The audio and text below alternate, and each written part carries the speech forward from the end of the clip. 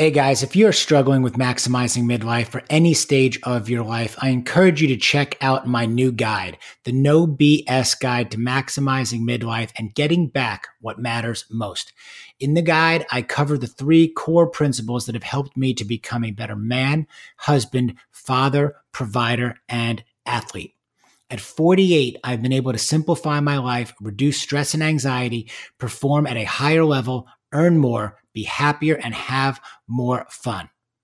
I wanted to share not just my why, but my how with all of you. So to get your free copy, go to midlifemail.com/no BS guide or follow me on Instagram at Greg Scheinman, where there's a link to the guide in my bio.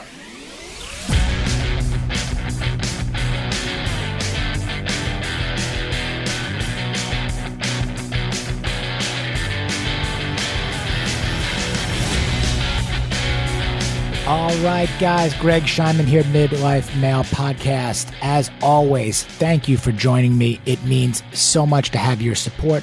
Really appreciate getting those emails, those messages, y'all reaching out through social media, keeping the Midlife Male movement growing. It's because of all of you that I get to continue to do this. Please spread the word. Let's keep things again moving forward. Head over to gregscheinman.com to subscribe to the podcast and my weekly newsletter as well. This week, I have got Harry Arnett joining me on the pod. Harry has an incredible global marketing background.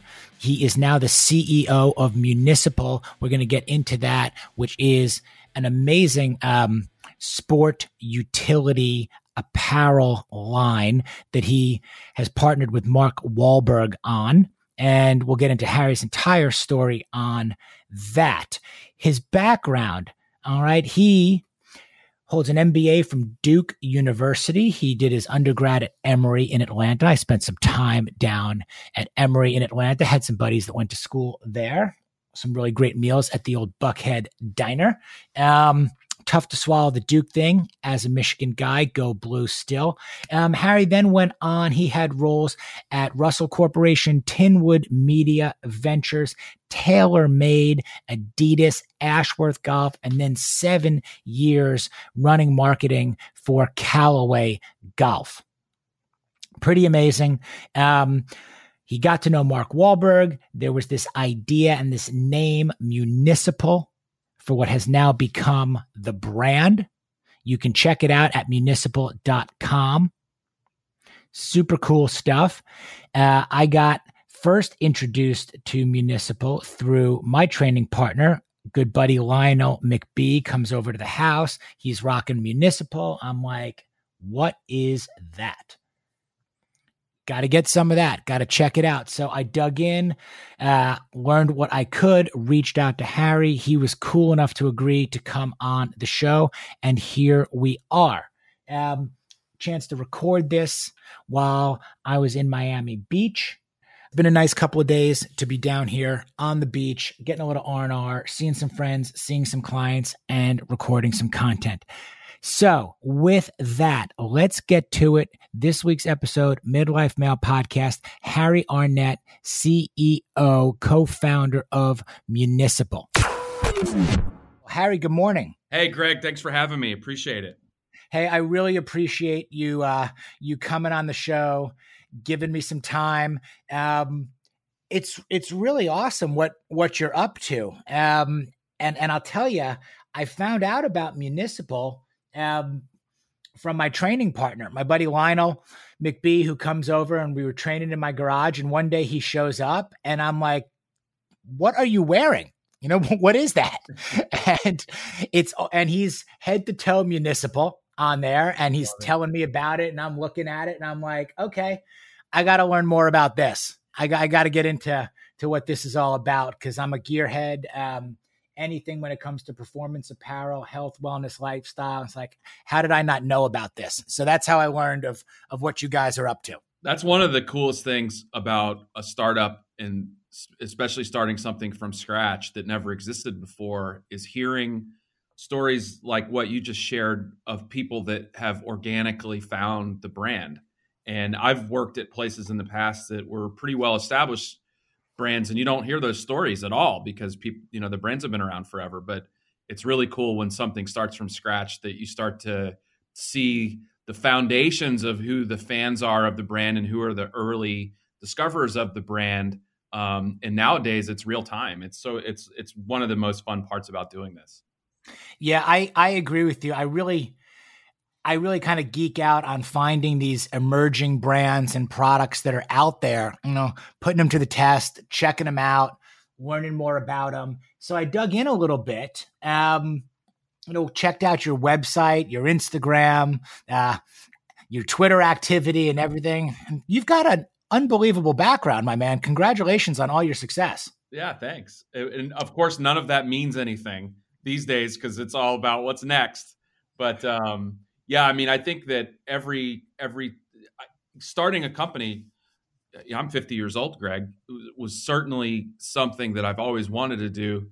I'd never envisioned that I would do it sort of in the third act of my, professional career. But in a weird way, I'm really glad that I did wait, because a lot of the experiences I've had, I've been able to apply to this startup. And that was particularly meaningful this year because obviously with all of the challenges and headwinds that have hit just on a business level because of the quarantine, has really challenged me and our team to rely on the things that we know are just fundamental. And a lot of times you can say to young folks, you should be guided by your values. You should stay core to what your truths are.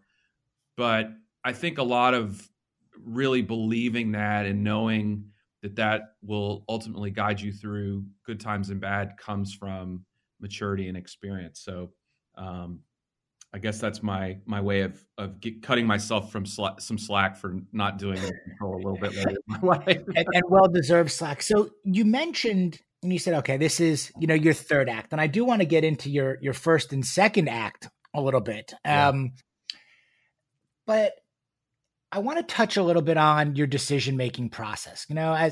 At 50, and you said having gone through, first and second act, what was your decision-making process to finally take that leap into entrepreneurship? Well, I think that I was in a really comfortable job that I loved. I was an executive at a pretty large consumer products company in sports, Callaway Golf, brands that I still love. I was surrounded by people that I respected, admired. But fundamentally, when I would think about my future there and the challenges that I would be facing as an executive, it really dawned on me that it wasn't really what I wanted to do the rest of my life. And then it begged the question, and I sort of got this from Jim Koch, who started Boston Brewing back 35 years ago, 40 years ago. His decision-making of leaving kind of a similar situation, a comfortable, well-paying job. And he asked himself the same question, which was, I don't want to do this the rest of my life. So that pretty much means I really shouldn't be wanting to do this tomorrow. So that really resonated with me. And it's funny how when you're open to ideas and when you're open to change, how your learning valve really opens, So I started to really think a lot about the things that had been holding me back to that point, and ultimately kind of gauging the difference between fear and danger. Like I always equated like fear and danger being the same thing, is to really unpack what's the downside of jumping in and leaving the comfort of career comfort into trying something new. And ultimately the the upsides far outweighed the downsides. And I'm not even talking about the financial upsides. I'm just meaning the opportunity to build a team, the opportunity to create something new that had never existed before. That really appealed to my creative sense, and ultimately just challenging myself to go for it and to have that attitude of as long as I'm moving forward, I'm open to learning, and the experience itself is success or failure would be valuable to me from a learning experience. That's ultimately what I think was the catalyst to make the move, and and to try to make things a lot more concrete than just abstract. The more concrete I made things and really tried to break them apart down and break them up into their parts, to really, in some cases even quantify them, the less scary it got. Certainly. Do you have kind of a personal and professional, if you really break it down, kind of checklist? Okay, whether it's family, discussing it personally with the family, financial. Okay, here's what we need. Creative. How boxes that it can check. I know when I sold my last company and I was transitioning and thinking about what to do next, and I kind of went the opposite way, went from entrepreneur to joining an established company. And I was going down the checklist myself, personally, professionally. Can I actually do this, mentally, physically, work for somebody else, thinking about trying to quantify things. Oh, well, there's upside here, there's residual income, or there's this, the risk reward scenarios. Do you have kind of a checklist? Do you have a mentor, even a coach or anybody you work with to run stuff by? Yeah, definitely. I've had a professional executive coach for 15 years. And coincidentally, he was the first person that I hired into this venture also. So definitely a person to talk through. That makes, I'm always surprised when people don't have somebody either formally or informally that they can talk through issues on. And of course, my wife, that's been married almost 20 years, is my partner in all of this. And so we talked about a lot of things. And ultimately, I think that's kind of what I was getting back to, of having taken an entrepreneurial departure on my career at this point in my life is really kind of a nice thing, because at this point I sort of know pretty well the types of the variables that I need to be successful and happy, both personally and professionally. So in creating something from scratch, one of the fun things was getting to know that ahead of time so that I could really build my own environment from the ground up. And so, yeah, absolutely. Really understanding and appreciating what my value system is, the types of things that I need to be successful and happy. And those two things are obviously like closely tied together. And then trying to create the opportunities that fit those things. And I definitely would, if there's one thing I would tell younger people, is that's the most important thing to sort out as quickly as you can. And obviously that'll evolve. When you're 25, family probably isn't number one on your list as it would be when you're 35 and have kids. But the more that you can identify what are the things that are really the most important to you, and layer that over the things and the dynamics that allow you to be successful, that's really going to supercharge of course, your performance, but your happiness. Sure. Do you have kids, Aaron? Oh yeah. How old are your kids? Greg, do I have kids? I have two kids. two kids. I have two teenagers, two teenage girls. Okay. Who don't care at all about any of this crap we're talking about. Not one bit. They only think about 24 hours ahead. So yeah, So I've got two teenage boys myself. Yes. So they don't even think 24 hours ahead of time. No, if I can even get them out of bed, sometimes it's a great day. Huge win. Yeah. Especially now with these split days of school that they're in, and it's just it's completely different.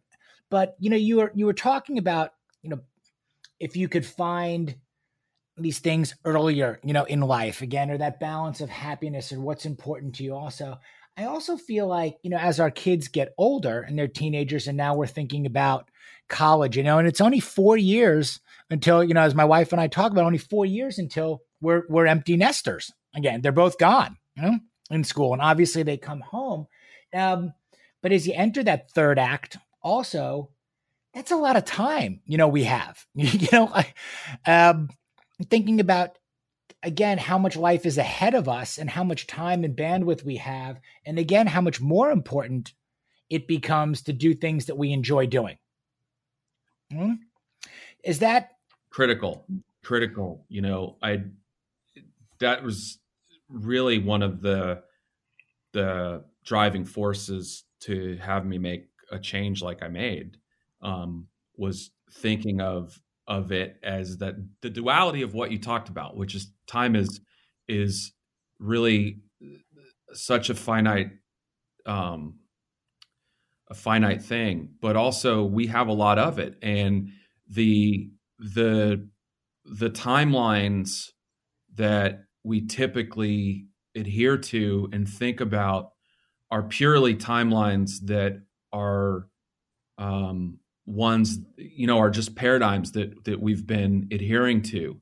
So even my language, just going back, like third act, like who's to say this is my third act? And how many acts are there? There could be 100 acts. Yep. And who knows how long Municipal will be a part of my career. And there's the key there is to find what works for you. And I think that's maybe what you're saying, to really enjoy and live every day to the fullest extent that you can, and appreciate appreciate the journey. I know that's a cliche, but it's really true, is that the most happy that you're going to be is doing that, I think. No, I couldn't agree more. And I think now more than ever, we do have more time. We've gotten so much more time back, by necessity. And at the same time, geography is really no longer a limiting factor, to things. We're all in the same boat there. If you're capable and you can perform, and now you can work with anybody anywhere, that's being proven.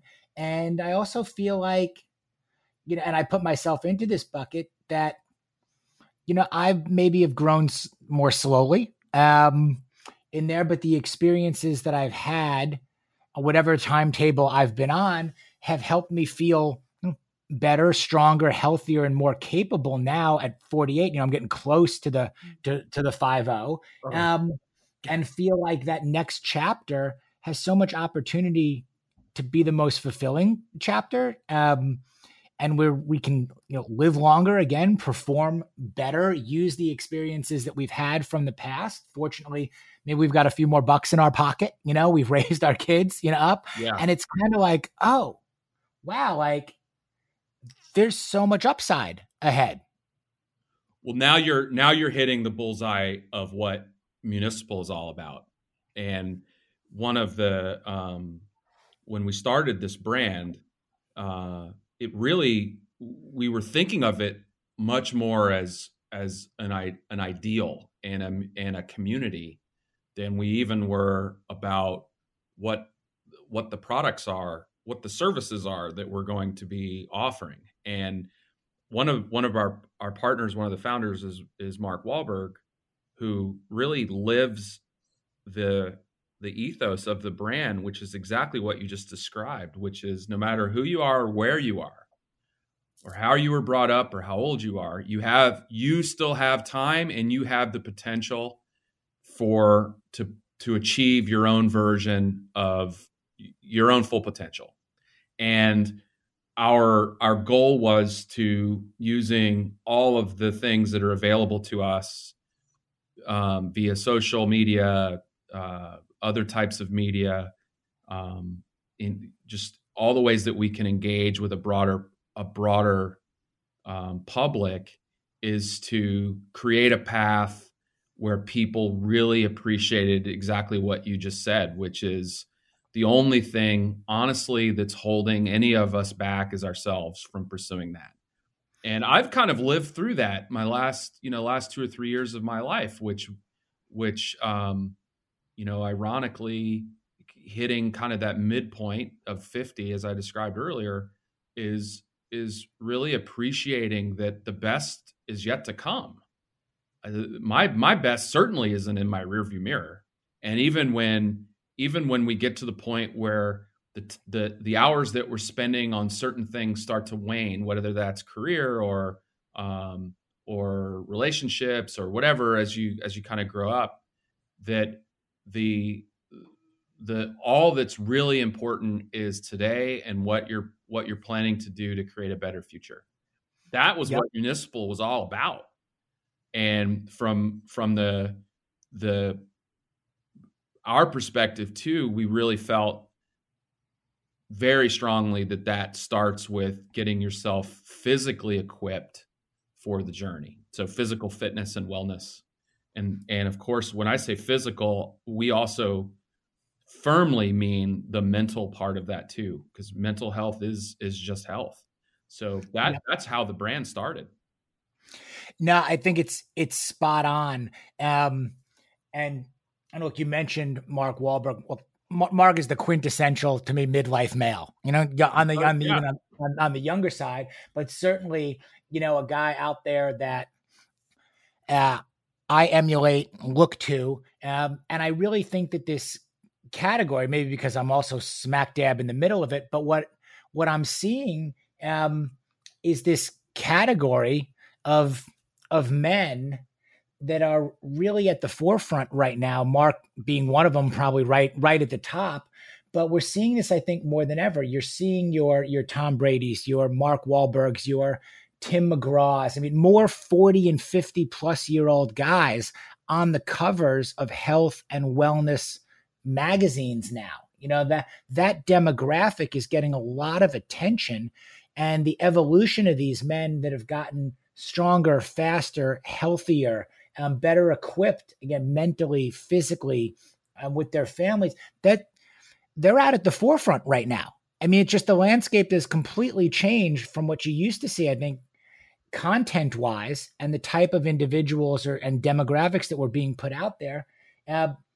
It's really very interesting. I mean, I guess you guys must have your finger on the pulse on all that through Municipal as well, but are you seeing that and feeling that too? Yeah, there are two things really that happen, I think, and you and I are obviously in this camp by virtue of where we are age-wise and career-wise. But there's two things that kind of happen, and I'll just use like the plainest dumb language. One is, what's the point of achieving professional or career success if you feel like shit? So what's the point? What's the point? And even if you're like, you mentioned like Tom Brady and Mark, like what's the point in literally being able to do anything that you want, but not wanting to do it because you feel like crap? So that's obvious. The second thing that's kind of going on is, and this is definitely Mark's story, and it's one that is inspirational to me, and I think probably to everyone else, is as Mark achieved extraordinary professional success in his narrow field. And I don't mean narrow field to denigrate entertainment. I just mean it just as an industry, incredible success in his industry. As he went through his 20s and 30s and all the trappings and success that came from that, both intrinsic and extrinsic, international celebrity and fame and of course the money that comes along with that, the rewards, he really started to appreciate that he wanted to think about every day going forward, dedicating his energies to something bigger than himself, and even to go outside of his family. And Mark is the ultimate family man. He's got 4 kids. He's been married for almost 20 years himself, but using his platform to help a broader segment of people. And that really started to inform his decision making on the types of things that he wanted to be involved in. And Municipal is certainly an example of that, because as you would expect, Mark's had all kinds of opportunities to be an ambassador for brands for the last 20 years. You name it, the brands have reached out to want to put him on billboards. And as somebody himself guided by his own values, he really didn't want to do something that was lending his likeness or his celebrity to a cause that wasn't close to his own. And so those two things, the desire to keep yourself physically and mentally fit and capable and strong, plus the yearning burn to be of service to something bigger than yourself, coming together, I think is a guiding principle for a lot of people that leads towards that the Shangri-La that we're talking about of professional and personal happiness. Yep. Now, I've always kind of said one of, my ethos, statements and all this, can you combine personal passion with professional expertise? I'm constantly saying, okay, in my industry, which is now insurance and risk management, look, everybody has to have it. It's a question of who they're going to get it from, overall, in there, and you can insure anything. So for me, it's been, okay, what am I passionate and interested in? I always kind of come back, if you can, eat it, drink it, wear it, work out with it, anything in those worlds, that's where my passion is. That's what I'm reading about. I'm studying, I'm taking, I geek out and, hack all of those things. I said, okay, well, that's where I want to focus my time and energy to try to be involved with those people and those brands, because, they're like-minded, similar lifestyles. If it's a client, and you probably dealt with this in the golf world and everything, some clients want to be on the golf course. Some guys want to go out at night, guys. Now, if you want to meet for a look, I'm all for sweat working versus network. Let's go for the run or the bike ride. I'm going to write that down. Yeah. Or the workout. I think it's a huge, huge thing. That over time, my business, my clients, my focus have shifted towards, all of my personal passions, and the reward, again, personally and professionally, has just been so much greater. Well, again, to see a guy show up wearing your gear, and said, okay, great. What's behind the company? What's behind the people? Or, oh, what are you eating? What are you doing? Or I'll follow a guy like Mark and be like, okay, that's interesting. Let me check out F45, or let me take a look at this water, or let's pay attention to that stuff. Yeah. I would introduce the third ring to that, that you were describing, is if you can, link your passion with your talent, and then introduce the third thing, which is a sense of purpose, which is when you're younger. I think when you're younger, Greg, you confuse ambition with purpose, and ambition is really important. But I think if you can have your purpose override ambition and plug that into your passion and talent, then that's really the formula to me to you'll never feel like you're working another day in your life. And if you're somebody that's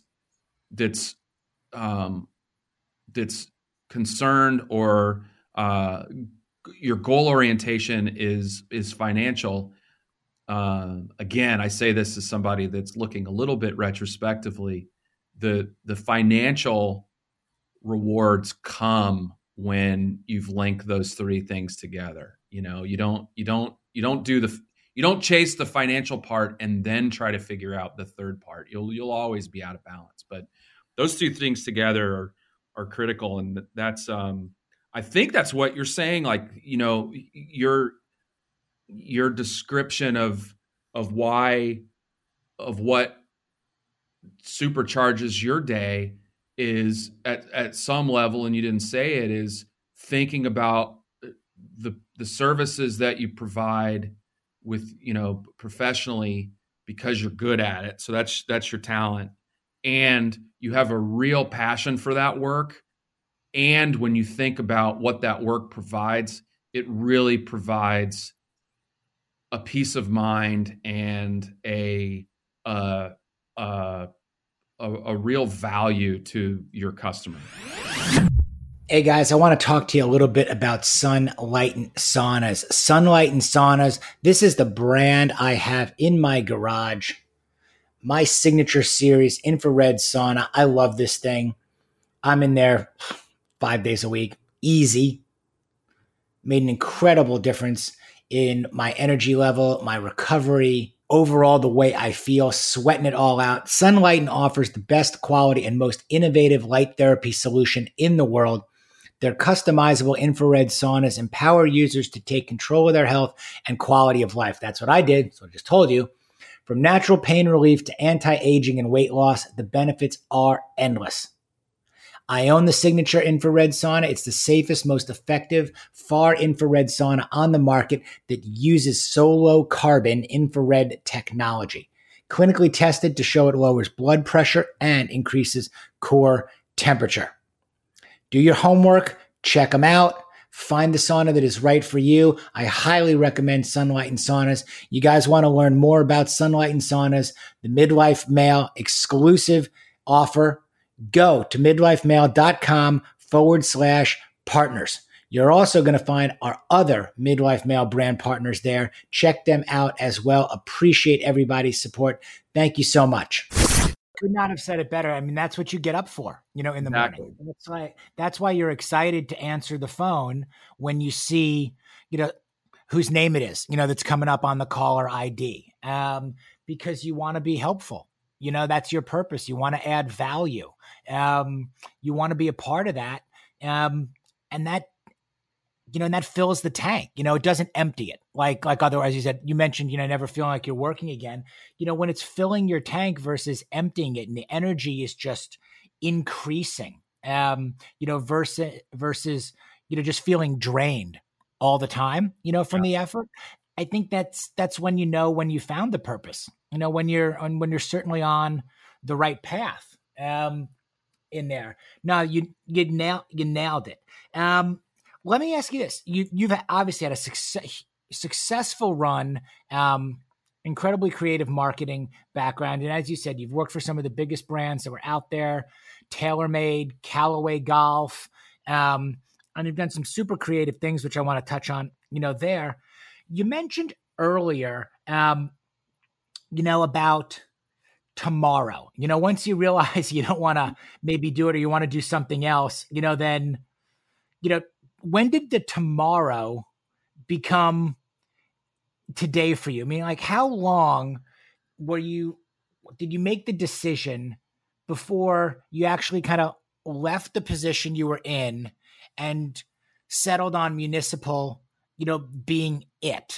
Because that's a question I get a lot from guys like, oh, well, it's all about timing. Well, when do I leave, or can I leave, or the timing is not right, or I haven't done this, and again, you're in a great spot, an enviable spot to probably almost anybody from the outside looking in. Yeah. And that's the fear versus danger thing. And, I have a remarkable, ability to talk myself out of doing anything. So, I recognize that about myself. And I also have lived with some sense of regret, honestly, because one of my talents is is my creativity and ability to think kind of strategically, an innate ability to think strategically in the consumer sense of things that would be of value to consumers.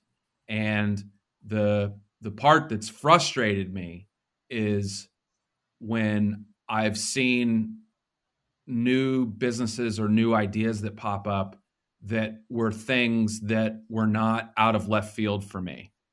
So what I mean by that is there are a dozen or more kind of new brands that popped up or businesses that popped up, which were things that I had also been thinking about. And I always kicked myself of like, those people not only had the idea, but they were courageous in pursuing the idea, just full stop. And so it took me a long time to confront the things that were holding me back, if that makes sense. So no, it makes perfect sense. Yeah. And it's not a fun conversation, Greg, because a person, it's not a fun conversation to have with yourself, is to really allow yourself to be self-critical, but also in a way that's going to be not just informative, but a catalyst to get you off your ass and get going. And so that was a journey. And of course shit pops up that gets in the way. Like kids, you have kids, and then your risk calculus changes, and your risk profile. Now I'm talking your language, right? And insurance, but your risk tolerance changes, and you can't just be thinking of your own needs all the time. But ultimately, the push off of that was what I was kind of talking about with you a few minutes ago, was really understanding and appreciating the value that this experience would give me both professionally and emotionally, that would have some sort of, would translate into something good for me, not even financially necessarily, but something good for me through the process, even if failure was in the cards in terms of, Municipal not making it. So I'll explain that. So obviously if Municipal makes it, and I think it will, then this would all have been worth it on every single measure. If Municipal doesn't make it, somehow it doesn't achieve the size or the success that we think, and the opportunity cost of doing it was more than the true financial rewards that got it. Okay, well, what did I learn through this process? That learning will absolutely be of value to me on whatever comes next. Whether I want to start something again, now I have this experience, I'll be even that more, the probability of my success will be improved by having gone through this before, to not make the same mistakes, or the experience itself will be of value to someone else if I want to jump back into a more established arena. So that's kind of, that's as simple as the math got for me, thinking about, trying to make the unknown less scary. Sure. How has your day changed? Like from, going to work, if you will, at Callaway. I think you spent 7+ years at Callaway? Right? Yeah. Okay. Like now I have Municipal, have you changed your day, your daily routine, your way of process of performing, and doing your duties? Has that changed? Yeah, a lot. And some of it is related to the fact that everybody's work styles had to change because of the quarantine and the coronavirus. But in a startup mode, one day is worth like a month for an established company. And I'll just give you an example of like last week with Holiday. Typically you're in a big company, take a week off, no problem. Life goes on. There's the clock ticks a lot more loudly in a startup. So I feel that, and that took some getting used to, honestly, is I feel that, and I'm more comfortable with it now, but I feel that every day, that every day has an impact on long-term value in a much different way than it does when you're in a bigger, more established place that has a lot of scale. Is that the decisions that we make on a day-to-day basis tend to have a lot more impact into long-term future. And the way that I've kind of balanced that is to really try to understand, of all the decisions that you make on a day-to-day basis, and there are hundreds of them, is really what are the ones that really do have a significant impact on the long-term value. And when that's the and you've been involved in startups before, but that's the weird thing about a startup is there really is no midterm. It's always like short-term and long-term. There's no midterm. It's things you're doing today are really affecting your short-term competitiveness, the short-term results, whether it's sales or however you're measuring cash management, things that are really short, very, very short-term. Like I'll quantify that, like 13 weeks, like that short-term, the quarter. And even 13 weeks is starting to get into midterm. So it's like monthly, like we're looking at monthly cash flows for the first time in my career. And then what are the things you're doing that are really creating long-term value for the business and the brand? So that is, now you can imagine, all right, well, that's totally going to change how you behave and how you interact and how you engage. And the types of conversations and the types of encouragement that you have to give as a leader to the people that are a part of your organization, because I'm getting the cold sweats even talking about it with you, because it's pressure filled. So you feel a lot more. I definitely feel a lot more pressure. A lot more pressure than I ever have working in big organizations. But the fun part is I also feel like I'm a lot more in control of the outcome than I ever was in a big organization.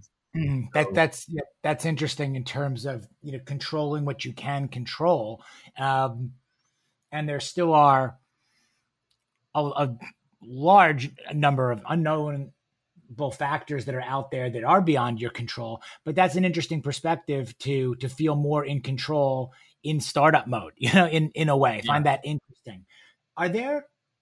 What do you do when you feel that pressure? Are you a guy who meditates? Do you swim? Do you go out to play golf? What are your mechanisms for dealing with pressure? Well, I have a stupid way of talking about it, but I think of it as purely tied to like my brain chemistry. If I'm relaxed, if I'm in a good routine physically, with keeping disciplined, with working out, primarily a good mix of, now I'm being really concrete, a good mix of cardio and weight and stretch and flexibility, that gets my brain chemistry aligned to a place where I can think about the three things we talked about before, which is constantly reminding myself when things feel pressure filled to get back to the mission of what we're trying to accomplish. And so for us, that's the vision of Municipal, the mission, how are we going to achieve it? And then personally on my personal value system and those three circles that we talked about with passion, talent, and ambition. And, and I will also, and it's just a really nice thing of having some experience. I'll notice the evidence that's starting to accumulate that I'm staying, or that I'm falling into like this self-preservation mode of trying to be as small as possible when things get a little bit scary or uncertain. That and my call to action on that is to get moving and to play bigger when that happens, not to play smaller. So, I now can feel that, especially in a startup, because as I said, like every day matters. I can feel that a lot more acutely in more real time than I have in, the past. Mm-hmm. Are you a morning workout guy or end of the day workout guy or middle even? I'm a little of both. Now I love to do my cardio in the morning, and I love to feel like when I like to run, so outdoors, and I'm in Southern California, so that's pretty much, you can do that year round. I love that feeling of being the only one up and around, and it's just so peaceful to me to calm myself. Now I'm not setting any land speed records, Greg. So, but that's really like my happy zone is to get up early and go for a run. What's early for you? Nothing crazy. I'm not like, 4 a.m. club, Mark Wahlberg style, but I'll get up at 5:45, 6 o'clock. And that way I'll have my run in done before 7. And, I just feel so different on those mornings than on my rest days when I don't, it's all, like I said, it's all related to brain chemistry for me. So, yep. I think the mental aspect of it is, for me, it's even more beneficial and powerful than the physical. Yeah. Same. And when I do my weight training and flexibility and stuff, I like to do that in the late afternoon. So I never feel right doing weight training in the morning. That's where Mark and I are different. Mark will hit it hard at 4 a.m. I like to be in kind of a little bit of a stupor when I'm running. When I'm running at 5:45, I'll put the music on. I lean more in your direction. Yeah, my best runs are the ones when, like, all of a sudden I'm like, oh my God, I can't believe I finished. Like, I've been just totally kind of out of it, where weight training and stretching and stuff, that to me, that it just takes more, it takes more like mental engagement that I am not prepared to do that early in the morning. It's the interesting thing. And you make a good point about, you got to find what works for you. You can look at all these other people around or follow or see. Look, 4 a.m. may work for Mark. Terrific. Hey, to train with him, I'll put it out there. I'll go for it once. Okay. I can promise you I'm not joining the 4 a.m. club. Okay. But there's a chance to go at it with him. I would do it once at 4 a.m. But I tell people all the time, and I still tell myself this too, like, you got to find, what works best for you. I can't train until I knock out some work first. I got to clear my head before I can train. Otherwise, I'm thinking about work and thinking about emails to send or things to do. So I get up early, but like you said, I can't lift weight, early in the morning. I can meditate. I can knock out emails. I can do work. I can kind of clear my plate and set the stage for the day, but I got to train more, 7, 8 o'clock in the morning at that point. And I do think this is an age thing a little bit too, that like you, I do my lifting, when I'm lifting, is much better, in the late afternoon. I just think the body just takes a longer time to warm up. And by mid to late afternoon, that's just when I'm feeling good enough to do something heavy. I'm with you. I'm not nearly as creaky around 4:00 as I am at 6 a.m. But I think what you said is like, everyone listening should write that down because it's really critical. One of my friends' mentors is a guy named David Novak, who's was a CEO and chairman of a giant company, so $70 billion company with hundreds of thousands of employees. And I asked him once, like, what's your routine? He's like, well, I plan, he kind of was very pragmatic about it. He's like, I plan that day's work of the next day, the night before. And I think about the meetings that I'm going to have. And I think about how I want to perform in those meetings, what I want the outcomes to be. And I get really specific about that so that I know when I go into those meetings what I want to achieve. And then I try to get a good night's sleep, and I wake up and I get a workout in and I get some work done at the kitchen table. And then I go in and I usually arrive at the office around 9:00. Now that totally obliterated like my paradigm of what a big time Fortune 500 CEO was all about, right? I was like, wait, you get in at 9:00? Like that you might as well be getting in at 3 p.m. if you're getting in at 9:00. How can you get in at 9:00? And he said, it's really important for the company that I lead to have me at my best. I was like, whoa, that's pretty cool. That's pretty cool. He was really saying what you're saying, which is everyone has kind of their own way of building in whatever routine is going to work best for them. Now, in his case, he was the head, the big cheese. So the organization could flex around him. But as you're younger in your career, you don't necessarily have the ability to do that.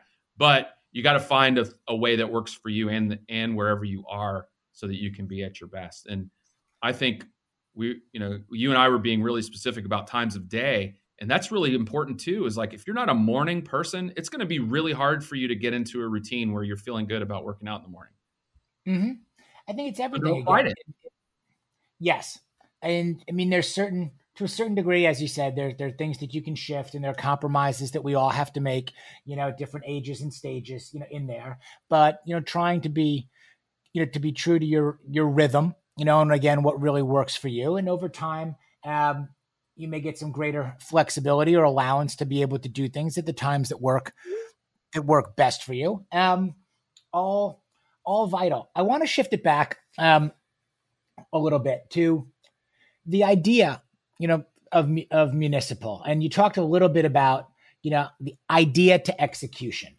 Was the idea for Municipal always apparel, or was it you three guys, wanting to do something, and there was a name or there was an ethos and there was something, and we talked about some different types of products, and we settled on apparel, what was the kind of, take me through the beginning stages of the brand? Or was it, this is a performance, this is a performance sport utility gear company. And we knew that the whole time. If we ever write a book about it, it'll be the end of what you just described, but that's how everybody writes books. No, not at all. It was Mark, and the third founder is Mark's longtime partner, entertainment partner, a guy named Stephen Levinson, who everybody calls Lev. They had the name. So they had this name Municipal, and their thought about it was pretty abstract of what it would be in terms of as a brand. And I met Mark almost 10 years ago, and we would talk about brands from time to time, and he was a fan of the brands that I worked at. And so we were used to talking about brands with one another, which, that's not really something that's all that natural to talk to somebody about, but we would talk about brands from time to time and brands we liked and why. And Mark is awesome to talk to because he's like such an advocate of the things that he loves. So that was we would talk about things all the time. And with sometime in the last like 4 or 5 years, he started to talk about this concept that he and Lev had called Municipal.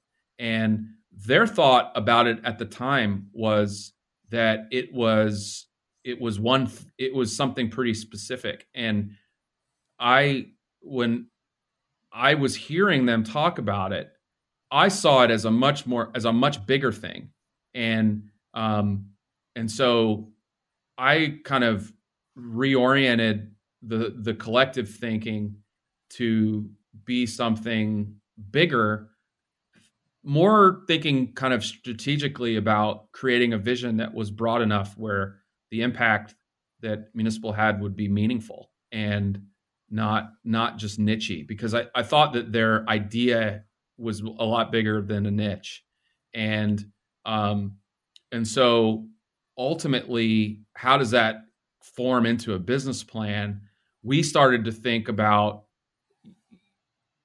in order to kind of raise some money for the idea, thinking of it as a way to really diverge and carve out a pretty significant portion of share in the athleisure market. And our thinking on that was that these athleisure brands that were successful and were really kind of driving a lot of the athletic apparel space had their focus had gotten so narrow that they were leaving a big opportunity for somebody to do something that was more broadly appealing just specifically in terms of when and how you would wear the stuff.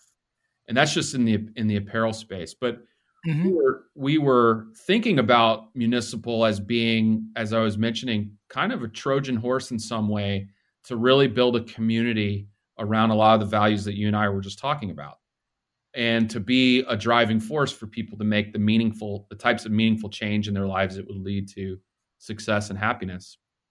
But all that came through a lot of discussion and open-mindedness to continue to move towards that vision of building a global community of people that never stop pursuing their full potential, and how we got there. So the idea, some of the language that you were talking about of sport utility gear, that actually came after we had launched the business. So we didn't have products to sell yet, but we launched the business, I started working at Municipal. My last day at Callaway was end of August of 2019.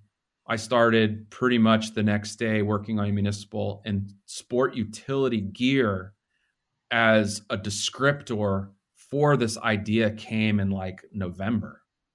So isn't that funny? What's the takeaway there? I know there are a lot of ways to do startups. I'm always dubious of the startup that has like this crystalline vision of what they want to be, and it never changes through the early stages. Because I believe in this concept that's values-based innovation, and it's all about how you collaborate with one another to solve problems. And the only thing you can do on your own is to start an idea. Like you can't see an idea through its fruition without that kind of dynamic exchange of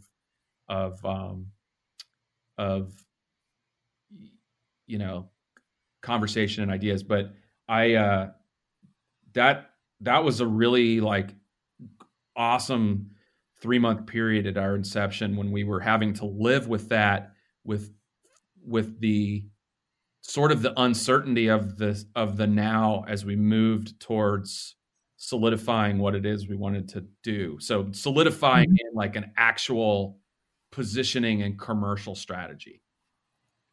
Yeah, I think one of the things that I really gravitated towards, and you just you just touched on it, that I see with Municipal is that as focused as it is, it's very accessible. It feels like a lifestyle brand for the values that we talked about versus that, again, maybe very narrow, funnel of, and maybe this is an age thing a little bit and a timing thing too, of I just don't need to see all my performance apparel necessarily. All the ambassadors be exactly the same, in their 20s, crushing CrossFit workouts, and like putting it all through the test every day and getting comfortable being uncomfortable and hustle and grind. And it's kind of like,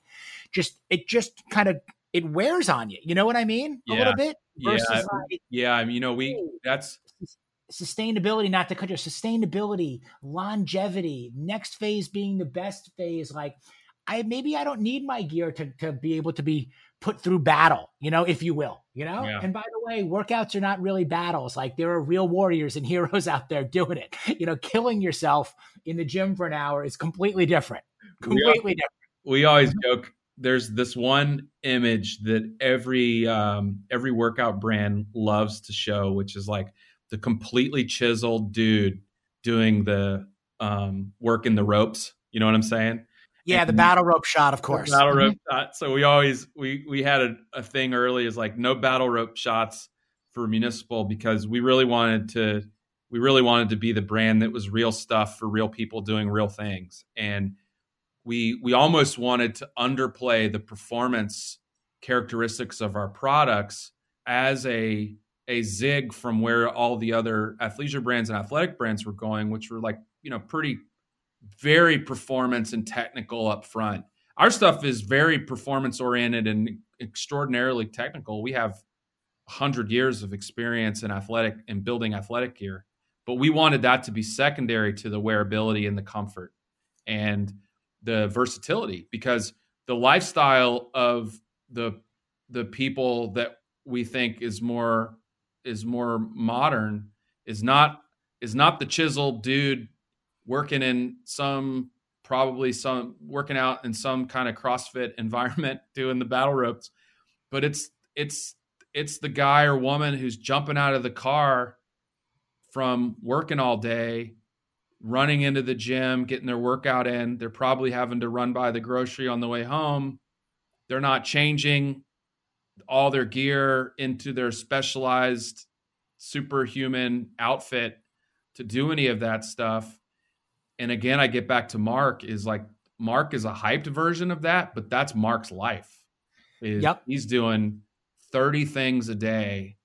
The stuff you see him working out in at 4 a.m. is the same stuff you see him taking a meeting with a studio executive or jumping in a car to go do his philanthropy work.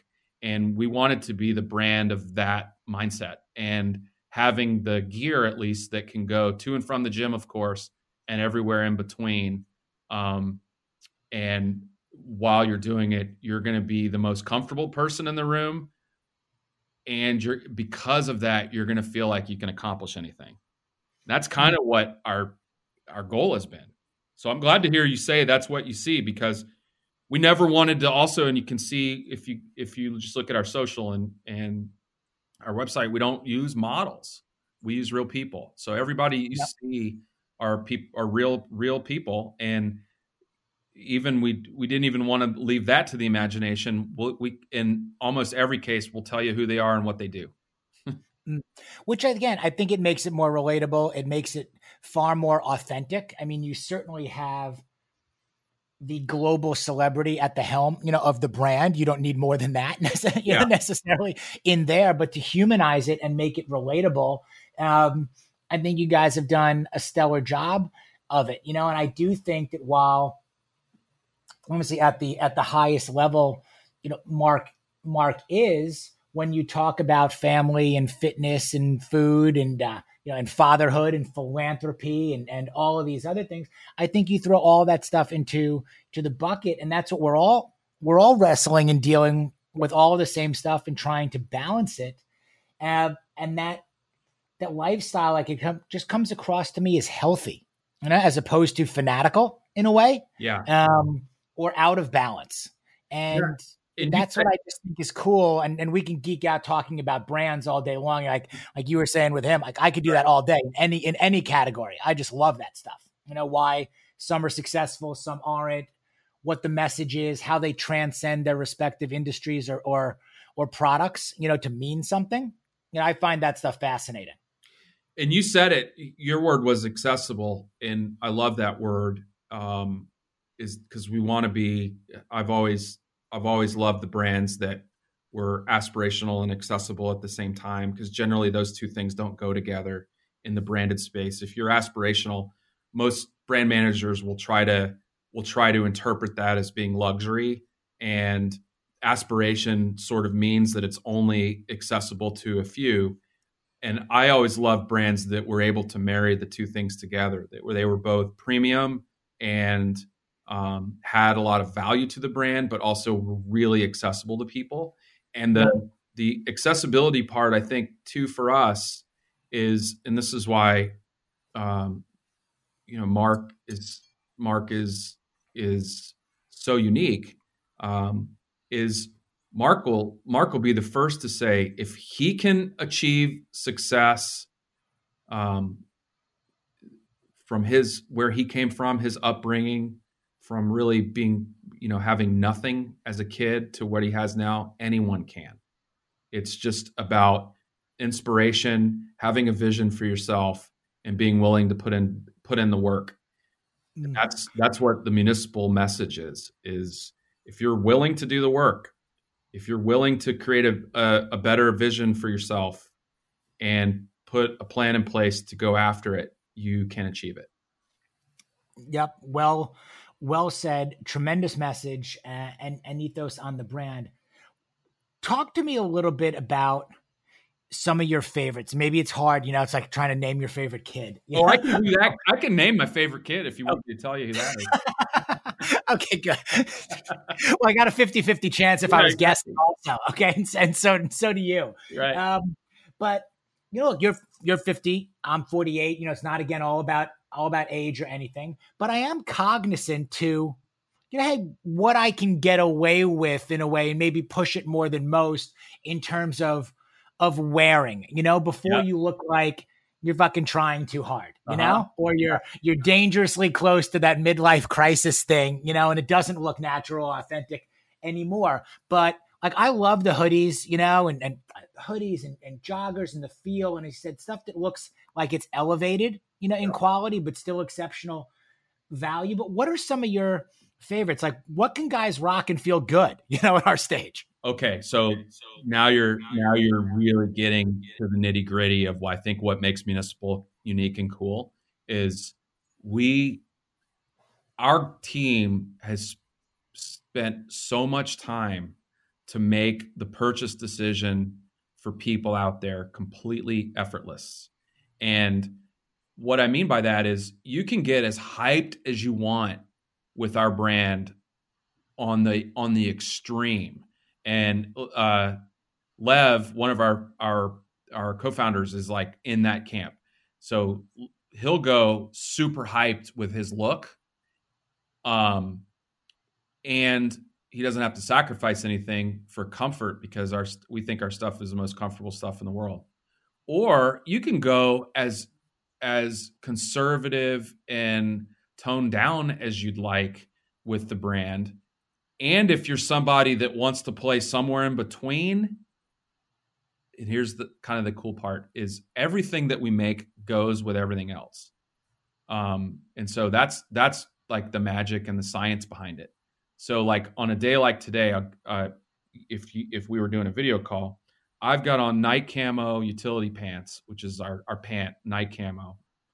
I have on a lava hoodie. So I've got orange on top of the night camo. That's pretty hyped. That's pretty hyped for me. So I'm feeling a little, I know that I'm hyped. So I typically would want to go a little more toned down than that. But by virtue of being at Municipal, I know that look actually works really well together. On another day, you may see me just if I'm going to work, I may be wearing just a a charcoal jogger and a black crew neck pullover. And that's like super toned down. Nobody's going to look at me in Starbucks picking up my coffee like, what is that guy wearing? That's cool. Nobody's going to say that, but I'm super comfortable. So that's what I think is like, it's really one of the fun things about the job is, and Lev says this too, is like, we can make a lot of people feel and look cooler than they ever have in their life without feeling like they're trying hard. I love it. And Harry, think about all those guys out there that are, 35 to 45 that, and we've seen that too with our purchases. A lot of our purchases have been from significant others because we just have a men's line now because they want their dudes to look good without looking, cheesy. It's really interesting you say that, especially as a marketing guy too.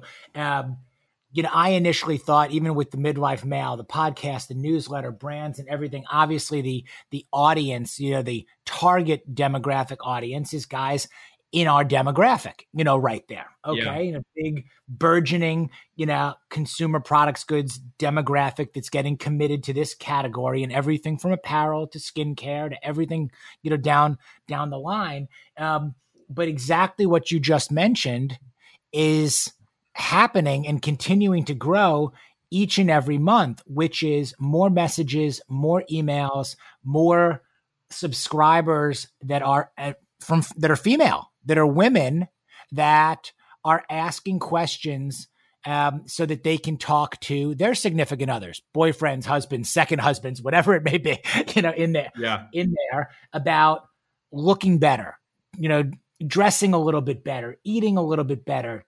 Take this, don't take that, buy this versus buy that, or I've got to buy a gift, all of those things in there.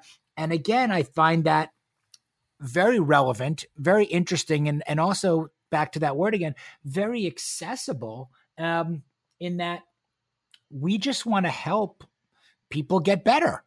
Our wives want us hopefully to look and perform and feel better. We want to do the same back, and people are becoming much more open to ask and seek out what actually really works. Back to the very beginning of this. Hey, Lionel walks into my garage. He's rocking Municipal. And it's like, okay, I know you. I trust you. We're about the same age.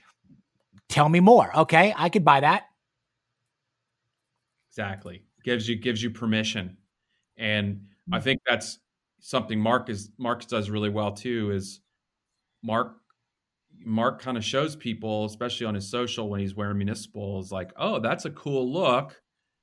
I could pull that off, and off you go. Yep. Well, that third party endorsement, I think, is always better than first party. Like anybody can buy an ad, Yeah, exactly. And you can write anything you want in the ad and say anything you want. But when you get real third party credibility, from people that are out there, and you said you use real people, in your social, and you've got guys like Mark that are out there. And again, you've got that greater authenticity, that's when the brand starts to really take shape and mean something. You're a super creative guy. One of the things I looked up, and I do want to be cognizant of where we are, and in your background was the Callaway Talks series. Yeah. Back when you were over there. And Yep. You really brought, and there's a lot more that you did, but you really brought some creative thinking, some new ways of, marketing, non-traditional content creation, where you are. Are you bringing that and even, again, elevating that, to Municipal? You got stuff on the drawing board or ways, again, to really get the brand to differentiate itself, with the public? Yeah, we do. We have a lot of things that we're going to be doing pretty much starting in the next couple of months. And we would have loved to have done it at launch, but of course with having to work from home, et cetera, a lot of those plans got put on hold. But there are a lot of cool things about the brand that are coming. There's a podcast series about the founding of Municipal that'll be launching next year.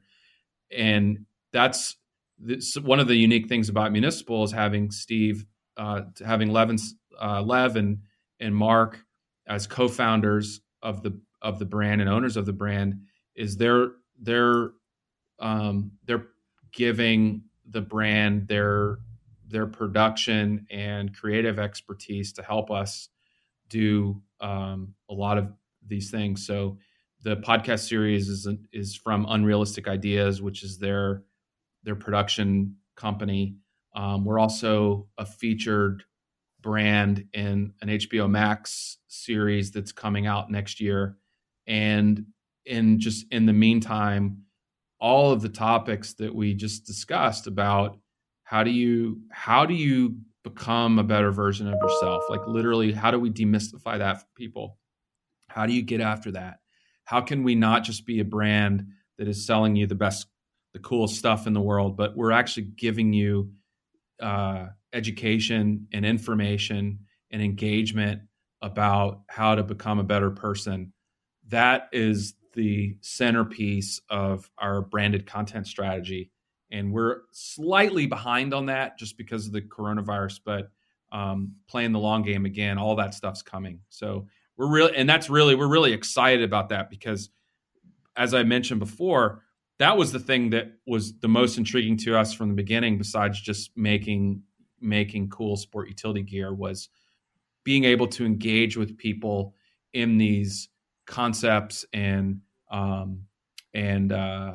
topic verticals that really put the teeth behind what we think it means to live this municipal lifestyle.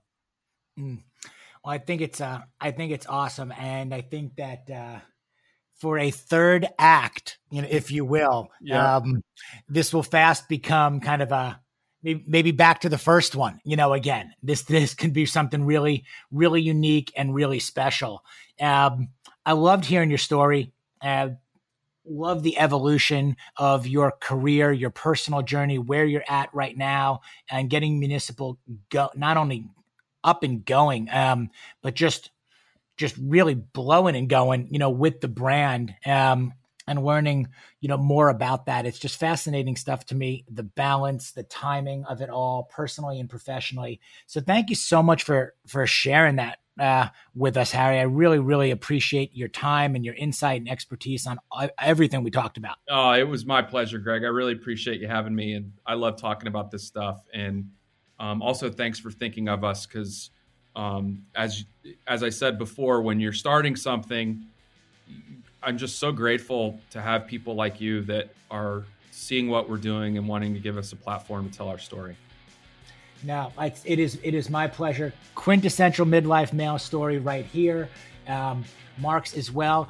Where do people find Municipal? Let's not get off before we talk about where they can go find Municipal and get their Municipal. That's the easiest of all. It's just municipal.com. So go to municipal.com, and obviously we're on every social platform too. Municipal on Instagram, Municipal Co, I believe, on Twitter are kind of our main ones, and Facebook also. But municipal.com is our website, and we appreciate it. Thank you so much for listening to this week's episode of the Midlife Male Podcast. Please leave us that 5-star rating, that positive review. If you want to reach out to me, greg@midlifemale.com. Let me know what you think. Comments, questions I should ask, men we should have on the show. Subscribe to the newsletter at gregscheinman.com. And let's go. I'll see you next week.